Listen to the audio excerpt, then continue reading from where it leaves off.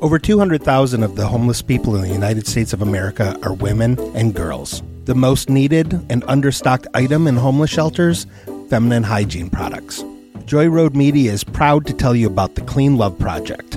The Clean Love Project's mission is to help women and young girls feel clean, loved, and empowered by distributing Clean Love kits to alleviate their hygiene needs.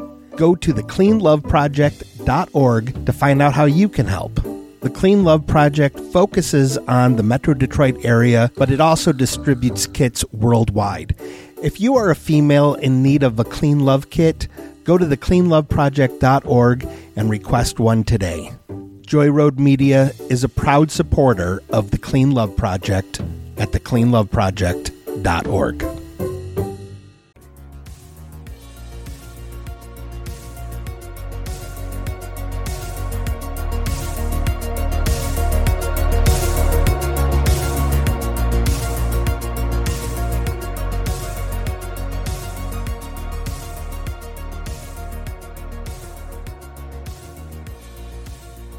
Welcome back to Great Lakes Confidential with Angie and Mike. Hello. Was that any better than last week's intro? Or was it real bad? I still have chills from last week. I have not been able to go to the bathroom since, worrying that there would be a ghost of a sad woman from the 1800s staring over my shoulder. Hanging out. Yeah. So you don't have to go into details, obviously, but have you ever had to use an outhouse before?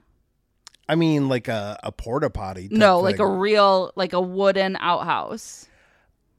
No, when I said last week that the 1830s was a little before I was born, okay, I meant 142 years before I was born. I was born in the 1970s, not the 1870s. How old do you think I am? This is so hurtful. I'm going to post a photo of you on our Facebook, and we're going to figure out if people know how old you are. I've been wearing a hat lately because I'm going through a midlife crisis and my hair is growing out. And I noticed this morning because I didn't have a hat on because I had to get a hearing test. And I need hearing aids. Are you serious? I am serious. And but I was looking in the mirror and I was like, I got a real Kenny Rogers thing going on. That's not good. Like, there was a time in the late 70s, like when The Gambler came out, that I would have been like, man, I hope I can look super cool like Kenny Rogers one day. But now that I'm rocking a Kenny Rogers type thing, I'm just like, oh, really? Really? Okay. That's what I'm turning into Kenny Rogers now? This stinks. You gotta know when to fold them. And when to hold them, though. Don't forget, you also need to know when to hold them. So listen, Don't make me walk away and don't make me run. Please don't make me run. I still have a little bit of a chest rattle, and I think if I try to run, I would just like bend over and cough something up. It would be awful. Yeah, it would be. And I would definitely laugh so hard that I would pee in your chair right here. So he just shook his head because he knows. It doesn't take much. It doesn't. Yeah. I've used an actual outhouse. So why? Well, because again, I grew up in northern Michigan. Oh yeah, that's right. They don't have indoor plumbing up there. I hate you. We lived on we had 40 acres of land, and it was all forest behind us and hunting grounds and whatever. And there was an outhouse back there because once you get back there, you have to have a place to go to the bathroom. So it was a wooden outhouse, just like you see in the movies, with the moon cut out of the door. Absolutely terrifying because there's generally very large bugs in there. After last week's story that you shared with me, I am now going to assume all outhouses are haunted. They probably are. I would not doubt that one bit. Like, they probably are. And they're just generally disgusting. So, yeah, I've used an outhouse. And I was born in 1980. So, it doesn't have anything to do with how old you are. You are pretty old. But, you were born before Return of the Jedi came out. don't know if that was supposed to be an insult. Just saying. You're not a spring chicken either there. You were born the year that we found out Tauntauns smell bad on the inside. As well as the outside. Because when he cut it open, he goes, I thought they smelled bad on the outside. But they, Yeah. So they smell worse on the inside. That's the year you were born. I don't even know if I want to know what they smell like. I do not. In fact, They probably when smell like you were born, like a haunted outhouse. Empire Strikes Back was probably still in the theater because you have a summer birthday. Yeah. Yeah. Yeah, July 4th. When was it? When did it come out? In May. theaters. So, yeah, it was probably still in the theater. Yeah, of course it was. Movies, back then they only had like 2 movies a year. And each one stayed in the theaters for 6 months. 6 months. All right, so back to Dice Road. So the next stop on the haunted Dice Road road trip is the Iva General Store. The Iva General Store is the only building left standing in the unincorporated community of Iva. It is on the corner of Iva and Dice Roads. The building has been there since 1845, which is 15 years before Mike was born, before Abraham Lincoln was president. Okay. So it was a long time ago. In the 1800s and early 1900s, the building was not just a general store, but it was also a post office and apparently a place where farmers would come to hang out on Friday nights to listen to boxing matches on the radio. Yeah. I wasn't able to find when exactly it happened, but at some point, most of the townspeople died from smallpox, diphtheria, and malaria, and the entire town needed to be burned to the ground. I've a feeling that... Oh, my God. What's your feeling? That was probably pretty common back in those days. Probably. It's not any wonder the place was haunted, though, if you had to burn everything down like that. Yeah. So, people walking near the old general store have reported hearing voices coming from inside. One guy walking his dog nearby at night called the police because he heard 2 men talking. When the police arrived, nobody was found in the area and the building did not appear to be disturbed at all. All the doors and windows were secure. Do you think the guy said to his dog, I have a bad feeling about this? Another time, a passerby reported seeing a light flicker in one of the windows. Again, when the police arrived, there was nothing in the window and all windows and doors were secure that time as well. Don't look at me like you want another No, I'm just giving you... retread of the Iva pun. Just giving you the floor, sir. Just in case. Is part of that, is any bit of the structure still standing? Yes. Oh, okay. Yeah, it's all still there. A couple owns the building now, and they've said that they've experienced some strange things happening. One of them, I think the husband said that he has felt something brush against him and power tools haven't worked properly. They had all the wiring reinstalled in there. So the wiring should have been fine. But when you plug in power tools and stuff, they don't work right. The building is still standing. So if you watch those documentaries that I talked about last week, A Haunting on Dice Road, Hell House, and then A Haunting on Dice Road, what was the name of it? A Town of the Dead, I think it was called. Where can you find the documentaries? They're actually on Amazon Prime. Ooh. Yeah, and they're free.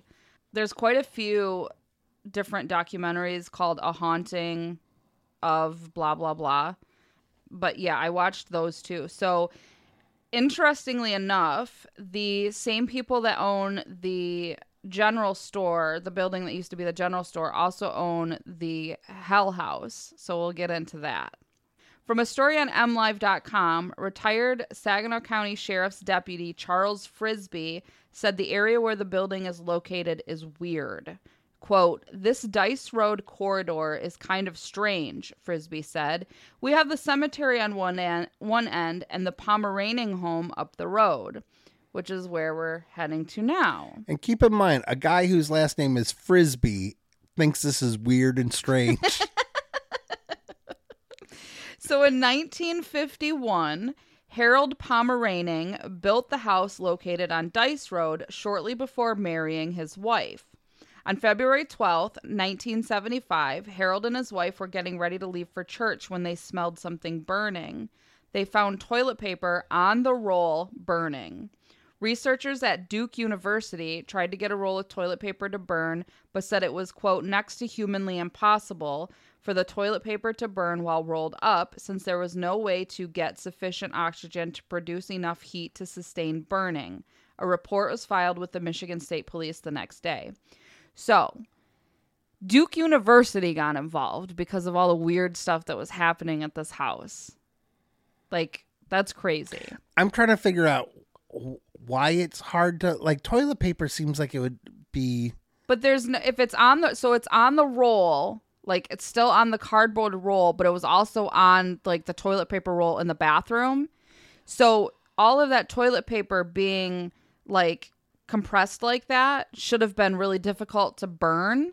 And like, how would it have just spontaneously combusted? Like there was nothing. Yeah, the spontaneous part, but there's still oxygen on the outside of the roll. Also, Yeah. did you know that in England it's called a loo roll? Is it? Yeah. Yeah. Do they use the word toilet over there? Yes. Oh, interesting. Mm-hmm. On Halloween the year prior to this, Harold's wife called the police to report pounding on the outside of the home. Police had the home under surveillance unbeknownst to the family and did not see anyone in the area when the complaint about the pounding came in. There were also no footprints in the mud anywhere around the home. So there was all this weird stuff going on around the house, like in the house, and like they would be inside and they could hear, it sounded like somebody was banging on the walls outside. Mm-hmm. And because the cops had been called out so many times and they were like basically getting fed up because they would come out and there would be nothing, there would be like nobody in the area. So of course the cops were like getting pissed because. Oh, okay. Yeah. Cause I was wondering why was the house under surveillance? Yeah. Oh, yeah. Because repeated. Yep. Yeah. Well, so, okay. So Harold and his wife kept calling the cops and they're like, this is happening again. Like somebody's outside, like there's kids outside or something's going on. And the cops would come out and there'd be nothing happening. So the cops got fed up by this, and they decided to put the house under surveillance without the Pomeranians knowing about it. And so, of course, this was in the 70s, but they've got their radios. So at one point, there's like Charles Frisbee is outside in his police car, and he's just like surveilling the house. And then on his radio, he gets the call that the Pomeranians are saying that there's somebody else. Yeah, don't make them dog people. I know, they're not sudden. Pomeranians. But they're, he gets a call on his radio that they're hearing this banging noise and there's nothing outside. So like another cop shows up and these cops go walk around the house, and it was a rainy night. There was no mud and like no footprints in the mud. There was absolutely nothing, but there's like dents in different places, the siding on the wall outside. Creepy. Yeah. So the home was being monitored again in January, this time by police from Lansing. So that's how crazy this was, right? Like they had Duke University involved, Lansing police were involved. So the cops stayed overnight. They left at 6 a.m. with no reports of anything weird going on. At 1:50 p.m., a deputy was outside the home again, with another arriving at 2:30 and a third arriving around 3 o'clock. Between 1:50 and 3:48 that afternoon, 13 blasts were heard. No explanation has been given regarding the blasts. Again, 13. Yeah, what the heck? See, I didn't even realize that. This is really starting to creep me out. So these blasts, they said that it sounded like cannons and stuff. Like that's how loud, but they couldn't figure out what was going on. So deputies stayed the night on January 21st, 1975 to investigate more. They reported voices coming down the stairs and pounding and other sounds, but the gas and electricity were also shut off. So they were thinking maybe there was something with the gas or the electric that was causing the house to like maybe settle in weird ways, or like something in the pipes that was making it sound like there was something like blasting. Yeah. And all of that had been turned off for the sole purpose of investigating, and they were still hearing all of these noises and different poundings and stuff. So aside from the family experiencing all these crazy things that were happening, police had witnessed paintings falling off the walls, coffee cups falling off tables. Even one of the canines stopped short of going into the home, like he was freaked out by something. Like the dog was like wandering around outside, and they were like, okay, come on. They're trying to get this dog inside. And the canine was like, oh, hell no, I'm not. I'm not going in there, and just like stopped short and was like absolutely refused to move. And we all know that dogs and children generally feel like these, can feel these things or see these things or whatever a lot more than some adults. And so this dog was just like absolutely freaked out and was like, nope, not doing it. So what happened that this home is haunted and so many crazy things have been seen and heard? Well, yeah, is this related at all to the white people that ruined poor Anna's life and Darkhawk's life? Well, that's another interesting thing. So some think that the house was cursed by a witch. Harold had a neighbor across the street, a woman determined to purchase his home and land, but Harold kept refusing. She asked and asked and asked, and not wanting to sell, he finally gave her a couple of choice words. And then shortly after, this is when all this weird stuff started happening. One thing that was very strange that happened was that one of their sons had gone over across the street to the neighbor's house. Like, she lured him over there, and the guy was like over there for, they said, like 3 hours. They were talking about this in the documentary. So this kid was over there for like 3 hours, came back. I want to say something about him being naked. I can't remember exactly, but he finally came back and like had a seizure and then has never been the same since. Like, and they think that she cursed him. They have no idea what happened to this guy. And like shortly after, like, this is when all this weird stuff started happening at this house. I mean, it sounds like she did something to... So eventually the home had a fire that made it unlivable, and the Pomeranians finally moved. In 1978, the home was remodeled and the Midcaffs moved in. They did know it was haunted, and they have experienced things. And they're also the same people that own the general store in Iva. Okay. So, like I said, there's the 2 documentaries that you can watch on Amazon Prime about Hell House. They're A Haunting on Dice Road, Hell House, and A Haunting on Dice Road, Town of the Dead. I watched both of them. So when the police and the family members were being interviewed, like, it felt very believable, very creepy. And like, I mean, you could like see and hear the fear that these people had lived through, right? Yeah. But then the investigators would come on and they were doing their investigating, and it all felt very staged and like overly theatrical. And so it was a turnoff. In the second one, though, they did talk about, like, they claimed that they found this map in the attic or whatever when they came back and investigated like after the Midcaffs had bought the home and were living there and stuff. So the investigators, quote unquote, found this old map that was in the attic or something. And according to the map, the home was built on burial grounds. Like, there was a cemetery there at some point. So the only thing that I can really assume is that there was a cemetery there in addition to the Dice Road Cemetery where Anna was from. And that this cemetery was built over with this house. But like, they didn't really say like how old this map was, like when, was that the 1700s, and that's why there's no real record of it. Like, very unclear about the story about how it happened. So in the first documentary, you're basically told that a witch cursed the land because she couldn't buy it from Harold and his wife. And then in the second documentary, you're told that it was built on some sort of a cemetery burial ground of some kind, and that's why the whole place is haunted like this. And the things that were experienced in that they talked about in the first documentary weren't the same things that the second family had experienced. So like, the first family, the Pomeranians, had experienced all the pounding and like things flying off the walls and stuff like that. But the second family had said that, you know, the regular things that you hear about in hauntings, like radios turning on or water turning on and shutting off by itself or whatever. But also they had a granddaughter that lived there. She was very young, probably like first or second grade age. So 7-ish, 6, 7, 8 years old. And she claimed that she always saw this man without a face that would like come into her room, and he held onto a lantern of some kind. Ooh. And so she was so scared that her and her dad had to move out of the home because she couldn't, like, she was just terrified to be in her bedroom. Yeah. Yeah. So it's weird that.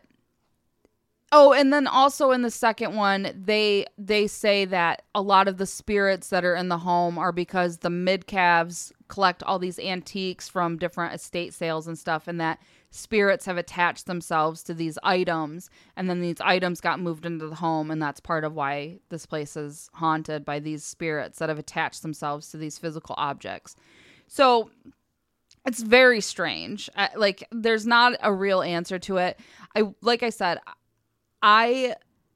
listening to the police chief or the sheriff's deputy and the family members and stuff, and like even in the first documentary, they had like old family friends that grew up with these kids, and you know, like people were like, I will never come over to your house. Like, they were so scared of it, and they had heard all the stories, and that some of them had experienced things themselves. So it's like very believable type stuff, but then the investigators come in and it's just kind of like they kind of ruined it. So okay, yeah. I don't know, but hearing the history of all of that stuff and the firsthand accounts is really, really interesting. So I would recommend watching for that, but don't put too much stock into the fact that, you know, these investigators are, you know, got their infrared cameras and whatever. And, you know, all these things keep happening, but there just doesn't seem to be a camera on, you know, like one guy's in a room and his camera's facing one way, and then he turns around and it's like, oh, that doll was turned around a different way. And it's like, well, we didn't see any, like, right. Yeah. How do I know that you didn't move that, you know? So I don't know. But yeah, so that's the story of Hell House. Yeah. Yeah. It's weird. Yeah. Moral of the story is don't name your house Hell House. Yeah, exactly. You're just inviting trouble. You are. You are. Listeners, I hope you're taking notes. Yeah. So I do believe that it's haunted. Yeah. I don't know if it's to the degree that, you know, these investigators portrayed it, but yeah, it's weird that there were cops there, and, you know, like it seems like there's enough witnesses that something weird was going on. Well, and you can see police reports online of, you know, like actual police reports from them going out there, and it's just one after another where it's like nothing was seen, but, you know, all of these crazy reports of this stuff happening. And you would think that at one point the cops would be like, we're not doing this anymore. But clearly, like, they wanted to get to the bottom of it because something was happening out there. And so you had cops from Saginaw area, Lansing, which if they were cops coming from Lansing, I would assume that would be like Michigan State Police. Yeah, you would think. Right. Know. And then Duke University's, you know, science kids getting involved as well to try to figure out if they could duplicate somehow this toilet paper roll, like, bursting into flames. And they just couldn't do it. So Allison and I are thinking about giving our house a proper name, but I don't want to invite trouble at all. Can I let you know what we've been spitballing? Yeah. We're thinking of calling it Damnation Quad Level. You're so dumb. I hope that doesn't invite any, you know. Yeah. Yeah. Hopefully not. I mean, is this place built on an Indian burial ground?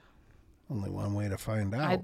You know what? I would say every place has been built on an Indian burial ground in the state at this point. Yeah, pretty much. Yeah. Yeah, I think it's probably hard to find, you know, to be more than a stone's throw of where some sort of horrible thing happened to natives. Yeah. Yeah. So I think about this sometime, like when you think about different places that are haunted and you think about like, cause yeah, we're on ground that was, people were probably massacred on and buried under, whatever. And so when you think about stuff like that, it's like, why aren't more places haunted? Like, what is it about spirits that they decide, like, I'm going to haunt this area as opposed to another area?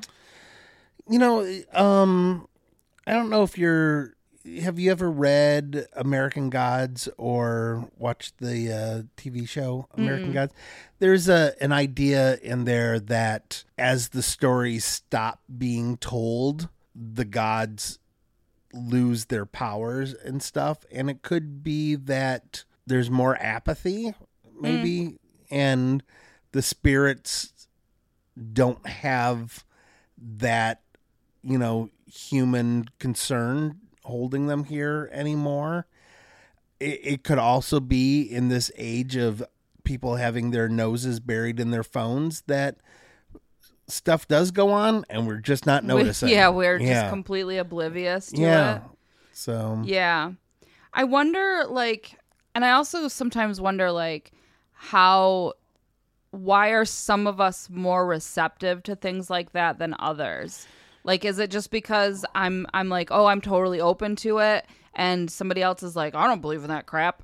Or like, how is it that some people experience the paranormal more than others? Well, I think it's like some people have perfect pitch and some people are tone deaf.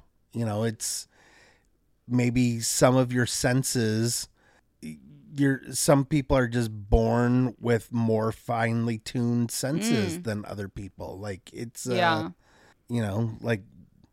you and I both have glasses. Why do some people have 20/20 vision? That's fair. So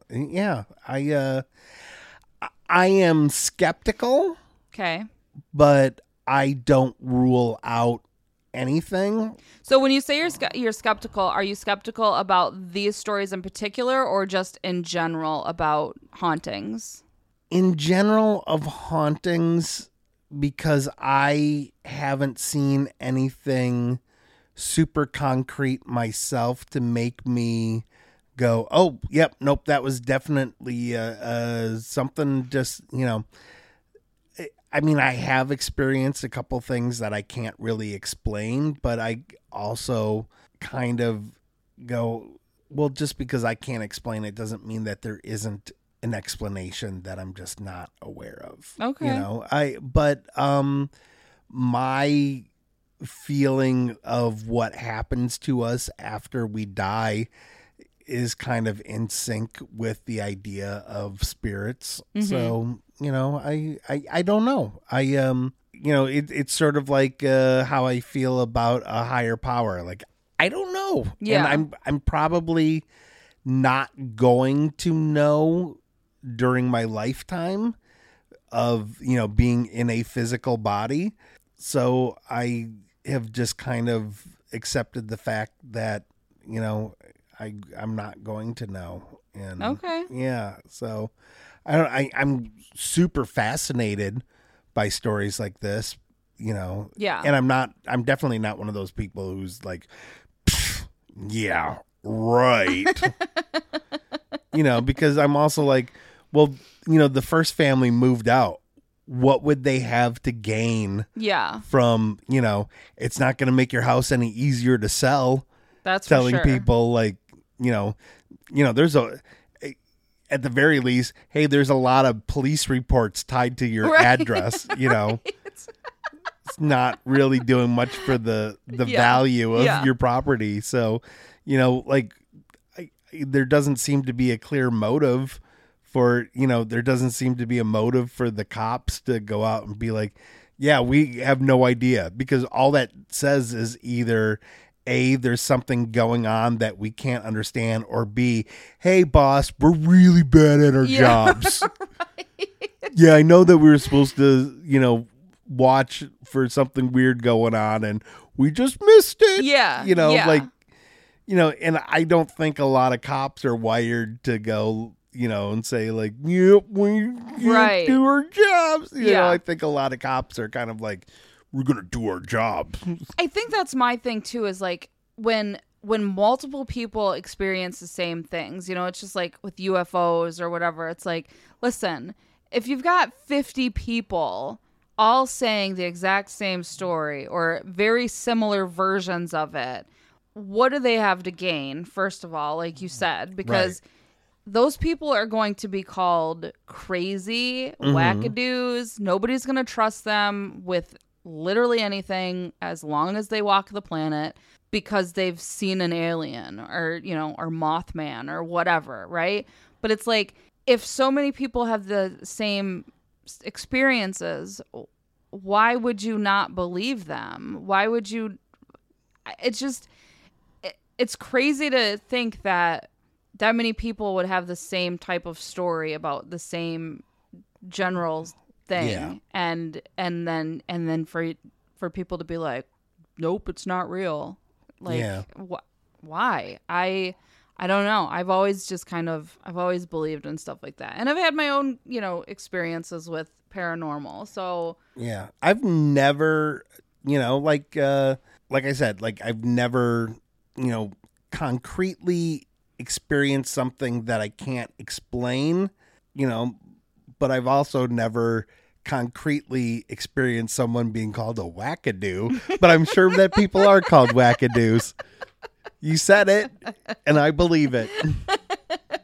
You've never felt like somebody was standing behind you that wasn't there? Yes. Or Oh yeah, like yeah. Absolutely. I when I was younger, I worked midnights at it's gone now. It was the Showcase Sterling Heights, and they had, I don't know, like 15 or 17 theaters or whatever, and cleaning the last couple always gave whoever was in there a really creepy feeling, because we would go through with leaf blowers and blow all the popcorn to the front of the theater where the screen is, and then sweep it up and just put it in a garbage bag and throw it out.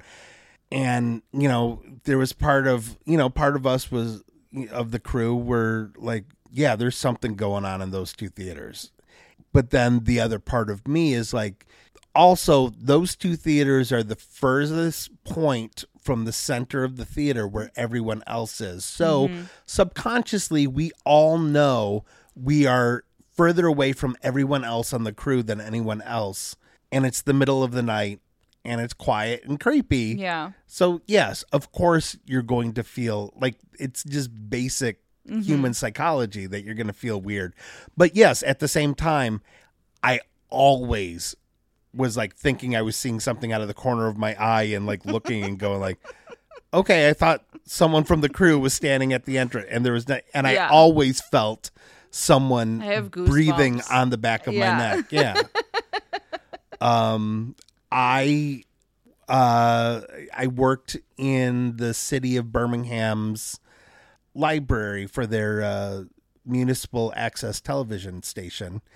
And it was located in the basement of the library. And on Fridays, I would have to, this is how old I am, we would have to put in new videotapes for the weekend programming. Because, it was all like, city council meetings and, whatever, Yeah.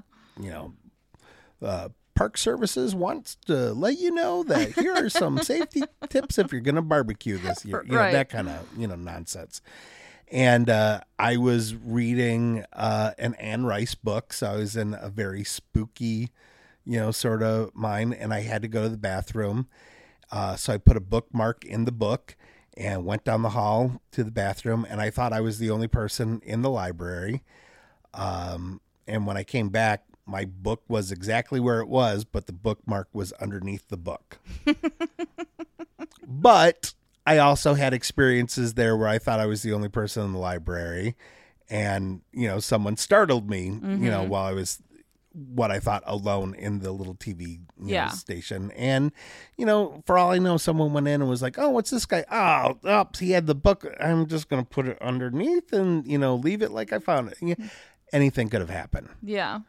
when I lived in New Orleans, I moved with a girl who was 4'11", 5 feet tall. Like, she was a very short girl. And we had a 1-bedroom apartment, and we had been a couple, but we broke up and then still moved there anyway. She ended up sleeping in the main room of the apartment, and I took the bedroom because I paid all the rent. And but I kept my bedroom door open because the bathroom was off of my bedroom, so I always left it open in case she would have to go to the bathroom in the middle of the night. And we weren't getting along. Obviously, we broke up, and I would just lay in bed staring at the ceiling, and I would always see a short person walk past my doorway. And I always would think, oh, it must be Michelle going outside to have a cigarette.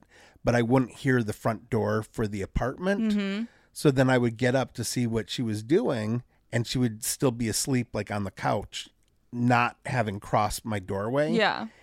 And so I asked the building owner, I was like, man, it's like, I just told that story. I was like, it's so weird. Like, and apparently the building, we're in the Garden District, right on kind of like St. Charles is the northern kind of like divides the northern border of the Garden District, and we were just north of St. Charles by like a block, and back then it was a lot rougher of an area, and apparently it was even rougher before, and apparently a lot of like drug dealers and prostitutes, sex workers lived in the building, and apparently there was a sex worker who had a kid, and while she was working, she would have her kid go in the pool, and the kid drowned. Oh my God. So a lot of neighbors said that they see the ghost of a small child wandering the building. That is one that I do not have a logical explanation for to this day. That's the closest,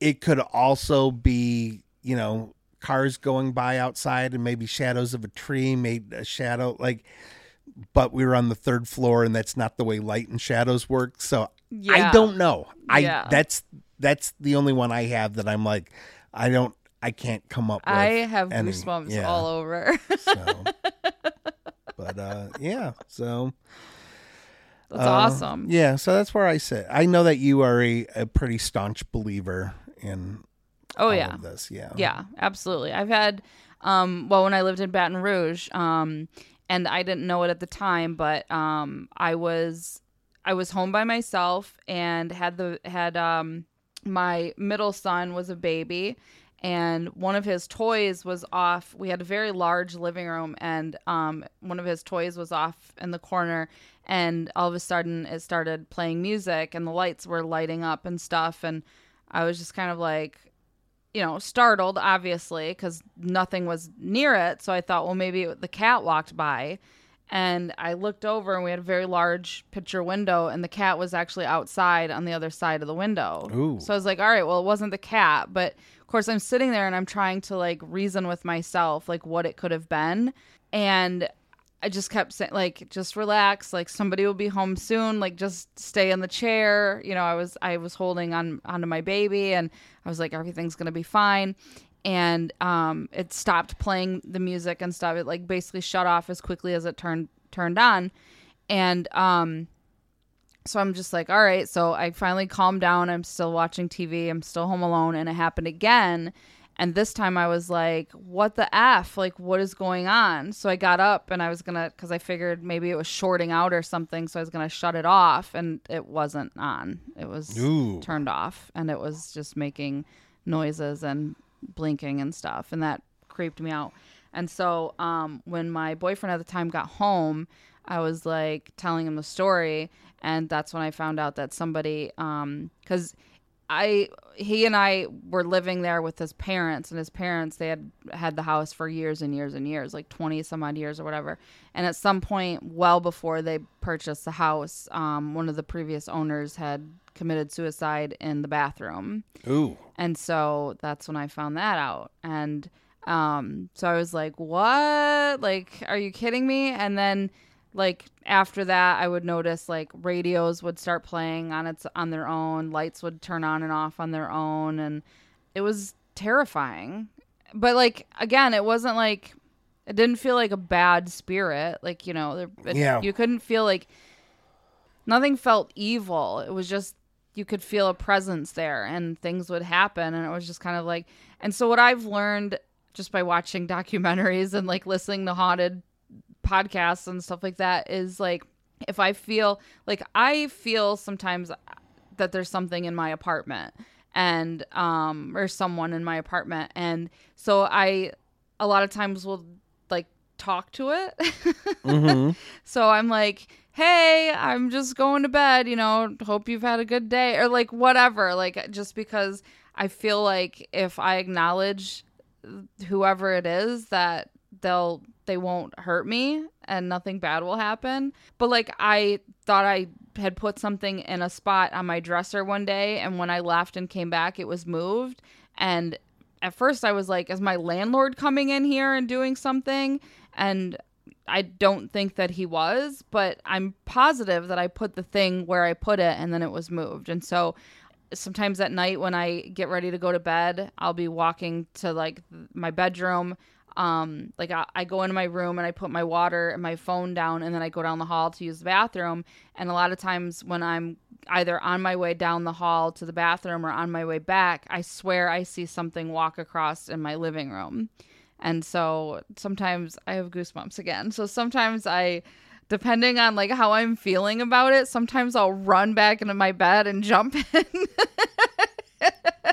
Your face looks so creepy right now. Your eyes just keep getting bigger and bigger. I'm never going to your place. Never. So I just talk to it. I'm like, hey, we're friends. You know, I'm not trying to take over your place. I'm just visiting. Be cool, bro. Yeah. Like pretty much. Yeah. So and I'm assuming bro because you feel entitled to be in a space that you're not wanted. Yeah. So, I do have one last one. Just, I don't remember much of it because it happened when I was such a little kid. But when I was growing up, my mom and my younger sibling experienced like chairs in the kitchen moving around.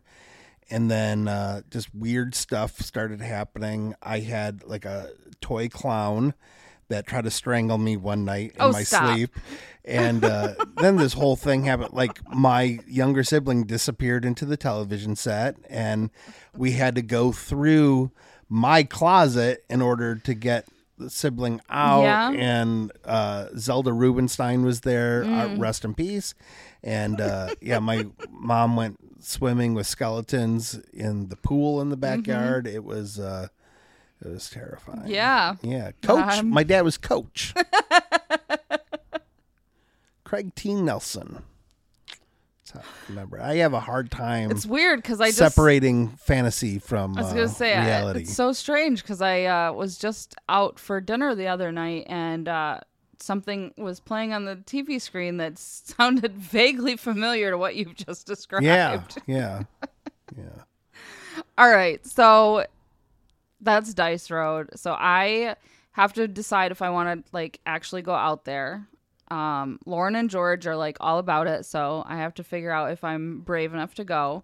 Maybe I'll go in the daytime, like just feel it out, and then we'll see if I can go back at night. If you go there, make sure you wear like a big leather jacket and go, oh, I'm on Dice Road. Oh my God.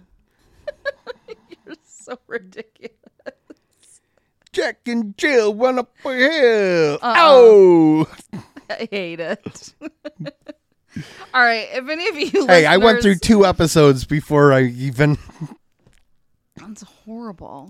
He's horrible. Anyways, if any of our listeners have any spooky stories to share...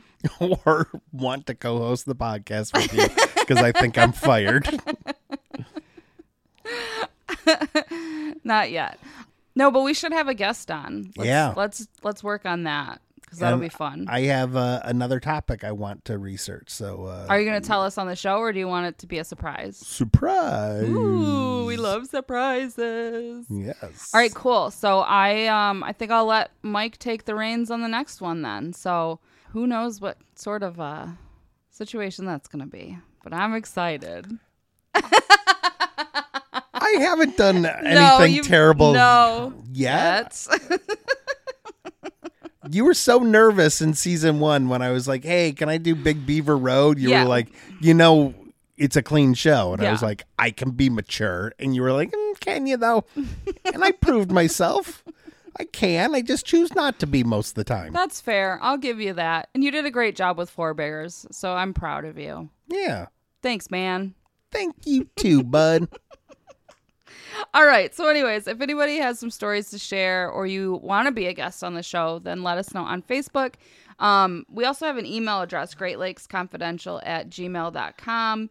We're on Facebook and Instagram. I hardly ever post on Instagram. I have to get better about doing that. But anyways, yeah, let us know how you like the show. I'd love to get some feedback. So yeah. Hey, Angie. What? Text me when you get home. Word. I got to do the outro.